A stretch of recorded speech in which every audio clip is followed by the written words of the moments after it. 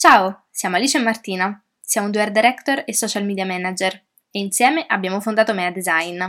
Il titolo del podcast di oggi ci è particolarmente caro perché riguarda una situazione che ci è capitata recentemente, ieri, quindi proprio recentissimamente, Ieri sera. esatto, ovvero l'importanza delle crisi. Quindi appunto ieri sera, dopo una giornata di lavoro, ci siamo messe un po' a fare il punto della situazione su tutta una serie di questioni lavorative che ovviamente ci sono, noi facciamo delle riunioni cadenzate per fare il punto della situazione e siamo entrate un po' in una crisi mistica. Esatto. C'è da dire che io e Alice siamo molto ambiziose. E questa cosa è un po' chiaramente un'arma a doppio taglio, perché quindi se da una parte essere ambiziosi chiaramente ti porta a avere sempre la motivazione, la determinazione per poter arrivare ai tuoi obiettivi, dall'altro significa anche che quando non ci arrivi, e magari non è colpa tua, è semplicemente la vita, come abbiamo detto il successo purtroppo è determinato da tante questioni, tra cui banalmente la fortuna, ci si butta un pochino giù. Però questo,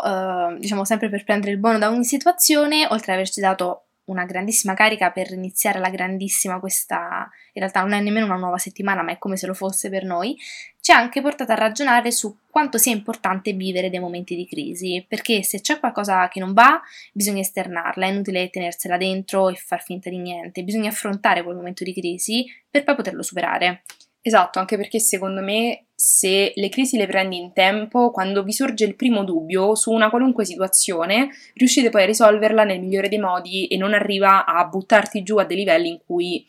psicologicamente ti devasta. Io per esempio ne parlo spesso di questa cosa perché chiaramente per me è stata un'esperienza formativa importante. Quando io ho sbagliato e ho scelto insomma giurisprudenza come facoltà subito dopo essere uscita dal liceo, e chiaramente non era la facoltà per me come potete ben intuire oggi, se io avessi dato retta al primo dubbietto che mi era salito in testa, alla prima crisi che avevo avuto in un momento prima di andare a dormire, sicuramente non avrei perso l'anno. Invece dandola per far finta insomma che non esistesse, facendo insomma veramente finta di nulla, è finita per poi diventare una matassa di problemi, una crisi enorme che alla fine ha portato insomma a pianti, grida, lacrime, chiaramente. Se l'avessi presa all'inizio invece magari l'avrei risolta con molta più calma. Forse secondo me si tende a cercare di arginare questi momenti di crisi e a non affrontarli perché sembra più facile e forse in un istante potrebbe anche essere più facile, ma poi in realtà creano dei problemi ancora più grandi e ancora più difficili da affrontare e quindi si crea è come un cane che si morde la coda, un loop meccanismo eterno distruttivo per voi e per le persone che vi stanno intorno. Sì, chiaramente sembra banale dire affrontate le cose nel momento in cui capitano e non più avanti, è una banalità, ce ne rendiamo conto, però proprio perché questa cosa ci è successa ieri, volevamo parlarvene e appunto ci è venuta anche l'ispirazione per il podcast di oggi. Ieri abbiamo deciso di affrontare un po' di situazioni che entrambe avevamo notato, ma che poi non affrontavamo mai a voce alta l'una di fronte all'altra, semplicemente perché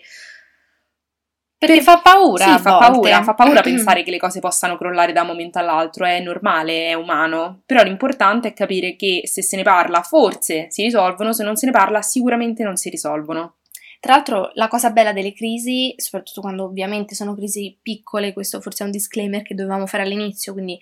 parliamo chiaramente di cose risolvibili da soli, che non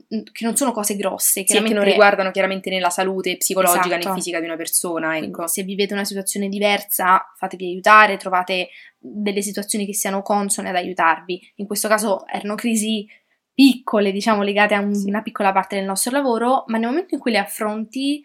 trovi una carica dentro di te perché hai messo nero su bianco i problemi, stai trovando delle soluzioni per affrontarli e hai una carica addosso che prima non avevi. Sì, infatti noi da ieri abbiamo ritrovato un po' di forza e di linfa che chiaramente ogni tanto sparisce perché è normale non essere sempre motivati, perché secondo me c'è un po' questa visione anche di noi due di persone che sono sempre al top, sempre motivate, sempre che hanno voglia, sempre determinate. Non è vero, anche noi abbiamo i nostri momenti in cui stiamo sdraiate sul divano con le gocciole a piangerci addosso, è normale perché la motivazione è come la felicità, non può esistere sempre, ha dei picchi ma ci sono anche dei down ed è normale che sia così anche per poter riconoscere gli uni dagli altri.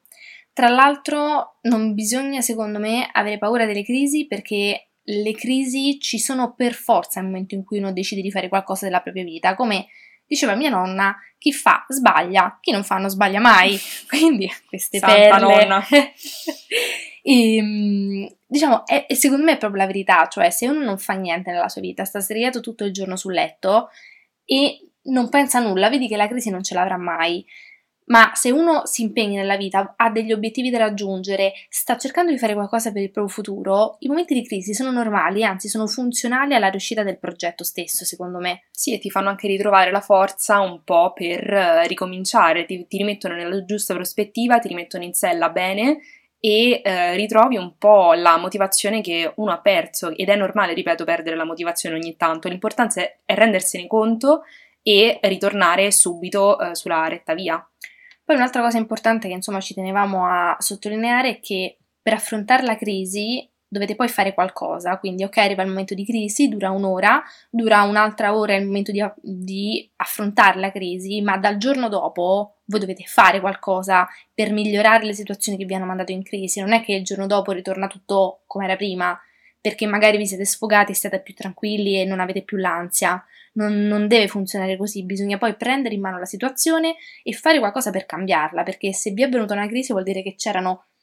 delle piccolissime cose anche che non andavano. Sì, e bisogna poi chiaramente darsi delle nuove regole, dei nuovi obiettivi, anche piccoli, come vi diciamo sempre, avere obiettivi anche per arrivare a fine giornata è importante per rimanere costantemente motivati, quantomeno il più possibile, e bisogna iniziare a cambiare ciò che prima non andava già dal giorno dopo, cioè non fate la famosa cosa della dieta inizio lunedì, no, iniziate domani, perché il lunedì non esiste, esiste il domani che è la certezza, e il lunedì già è tra troppi giorni, quindi iniziate il prima possibile a mettere in atto ciò che avete trovato come soluzione alla crisi che avete avuto e mettetevi insomma a lavorare su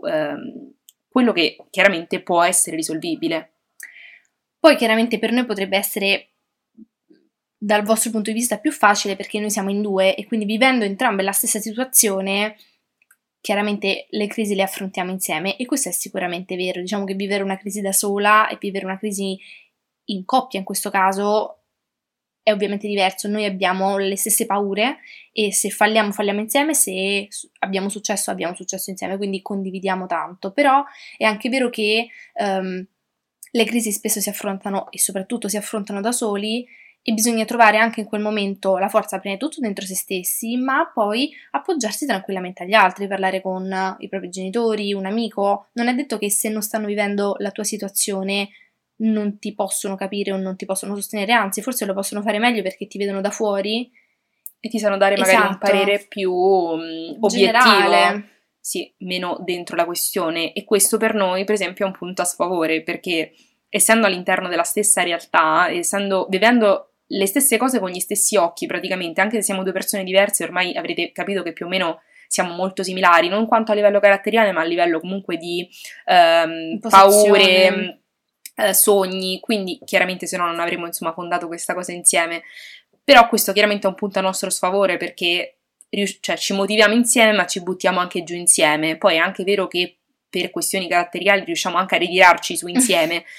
però il momento di crisi lo viviamo in due, quindi non è che una tira sull'altra, di solito entrambe piangiamo sulla stessa cosa, sulla insomma. stessa spalla. Esatto, quindi insomma da una parte è più facile, dall'altra non è propriamente facile. Quindi in conclusione, insomma, di questo podcast, noi vi abbiamo voluto fare questo podcast perché abbiamo sempre parlato di come mantenersi motivate e di come non arrivare alla crisi, però secondo noi era arrivato il momento, anche per sfatare un po' questo mito della perfezione che non ha nessuno, nemmeno i più grandi hanno e quindi figuriamoci noi, la crisi è importante, è fondamentale, come il fallimento, però la crisi è ancora di più secondo me perché il fallimento non sempre dipende da te e invece la crisi dipende solamente da te superarla e quindi quando ci riesci poi ti senti veramente rinato perché hai trovato la forza in te stesso per combattere un sentimento di ansia, paura, spavento, panico e è veramente come se fosse una nuova vita anche se in una minuscola parte. Grazie per aver ascoltato il nostro podcast. Se volete saperne di più su di noi o su cosa facciamo, seguiteci al profilo Instagram meadesign.agency. Alla prossima! Ciao!